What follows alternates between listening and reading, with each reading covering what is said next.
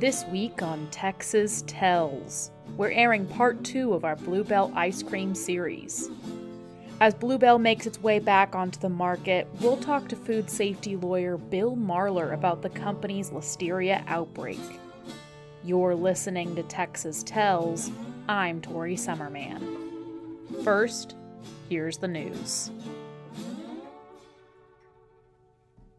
The Occupational Safety and Health Administration, or OSHA, fined 3 Texas-based construction firms for worker safety violations last month. Totaling almost $800,000 among the 3 companies, the fines are the latest in a long history of construction worker injuries in Texas. The most recent offenses include a temporary worker for Cotton Commercial falling 12 feet from a roof after his employers denied his request for a safety harness. However, the worker may not be able to recover since the construction company that supplied the workers failed to carry workers' compensation insurance. The company, Guardia Construction, was also fined for failure to regularly inspect job sites where their employees worked. In the case of a Houston company employee's serious injuries in an 8-foot trench collapse, OSHA Assistant Secretary David Michaels stated that we've known how to prevent trench collapses for 2,500 years. However, these fines are not shocking when one looks at the worker protection culture in Texas, or lack thereof. Texas's fatality rate for construction workers not only outpaces other states, but the nation at large with a shocking 11%. Texas construction companies are not required to carry workers' compensation insurance, and only 40% do. In response to these developments, Michaels remarked, "More construction workers in Texas die on the job than in any other state. Workers are not being given adequate protection." Some Texas consumers are finding that they're being unfairly denied coverage or experiencing higher rates from their insurance company because of faulty reporting. The issue stems from the Comprehensive Loss Underwriting Exchange, or CLUE, a database used by insurance companies to access a customer's claims history. However, the database can often contain misinformation. Over 99 complaints were filed with the Texas Department of Insurance in the past 2 years because of misinformation in the CLUE database. These mistakes included the wrong customer listed at fault for the claim, a fender bender recorded as the totaling of the customer's car, and claims not being properly closed. Insurance companies can correct these claims once a customer draws attention to the error. However, this policy assumes Texans are aware of CLUE reports. Consumer Reports released a study on car insurance reviewing 2 million policies nationwide. The report uncovered a pattern of increased insurance rates for non-driving related factors, including credit scores, level of education, and favorite brands. Consumers with good instead of great credit are paying an average of $214 more a year for their car insurance. In Texas, policyholders with paying an average of $2,000 more a year for their bad credit. Policyholders with a sudden drop in their credit score can be slapped with a rate increase or in some cases cancellation of their policies. In these cases, consumers receive only cryptic notices of adverse action. The report also details a process called price optimization used by insurance companies to calculate rates. Utilizing education level, cell phone carriers, favorite brands, and shopping habits, insurance carriers calculate a price hike a customer would tolerate. Insurance companies justify these non-driving related factors by arguing that they are indicative of risk. However, consumers are often unaware that these factors are being used against them. While the majority of states allow these practices, states like California, Hawaii, and Massachusetts ban factors such as credit scores and policy price calculations. The Consumer Federation of America found in a 2013 study that California's policies towards credit scores and policy pricing saved an average of $8,625 per family since its enactment in 1988. To learn more about the Consumer Reports investigation and to receive information on purchasing insurance, visit www.consumerreports.org.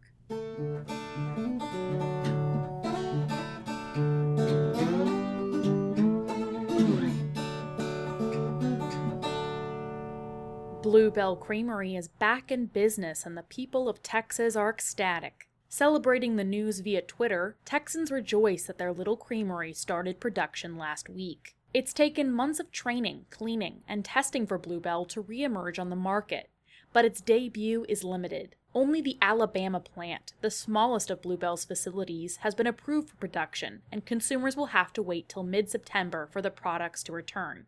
But not all consumers are rushing to get that familiar wooden spoon in hand.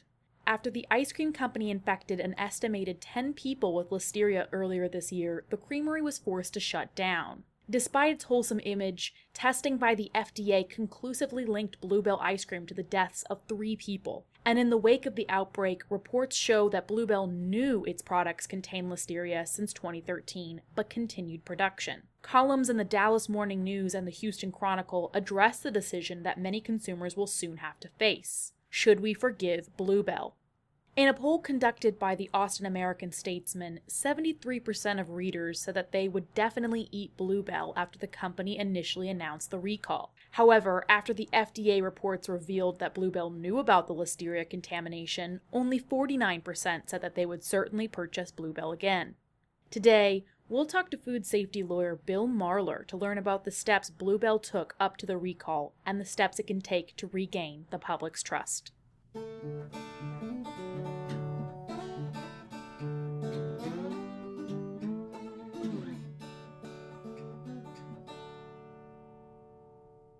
The FDA website has a list of inspections of Blue Bell facilities dating back to 2004. What do those regular inspections entail, and why wasn't this caught and prevented sooner? If you look at all of the Blue Bell inspection reports, and I've looked at every single one of them, you see a pattern of that are really more environmental problems, things that have condensation on the ceiling, problems with cleaning a particular piece of equipment. Those things don't say, listeria risk, but that's what you're worried about. When you see condensation and dripping onto product, or you see a piece of machinery that's difficult to clean, those are, increase the risk of listeria contamination specifically. Because listeria loves to grow in a cool, wet environment. And most of these outbreaks involving listeria are linked to failure to clean machinery. And likely that's exactly what happened here. So there really didn't seem to be a consistent corporate policy plant by plant as to what they were testing for. And why they were testing in some areas and not other areas. But now you see Blue Bell has found religion, and now they're going to be testing everything, including end product, which arguably they should have been doing all along. Right. So why aren't there FDA regulations about this? Why aren't there standards that they should have been following before this? In many respects, that's exactly how the food industry is regulated. It's especially on the FDA side, it's all voluntary as to how you accomplish not poisoning your customers. And now you will see, because of this disaster, and I think from all respects, both from the illness caused by it, but also to what happened to the company, you're now going to see, much more stringent requirements coming from the FDA on testing in ice cream type facilities. So those reports, how bad is that compared to a large factory? Is this a disastrous report? I mean, you mentioned how they weren't properly sanitizing equipment and there was condensate leaking into the food. Is that normal for this large of a factory, or is this actually as bad as it seems? I have sort of been in the unique spot of probably seeing more FDA inspection reports than I probably ever should have, these reports, especially the Oklahoma facility, are some of the worst I've seen by far. Really? Yeah, and they were doing environmental testing and finding listeria consistently, but seemed to do nothing about it. If you're finding listeria on non-food contact surfaces, that means it's in your plant. And once listeria is in your plant, if it's on the floor, if it's in a drain, it's getting in your product. So in a sense, what they were doing is they were testing non-contact surfaces, finding listeria.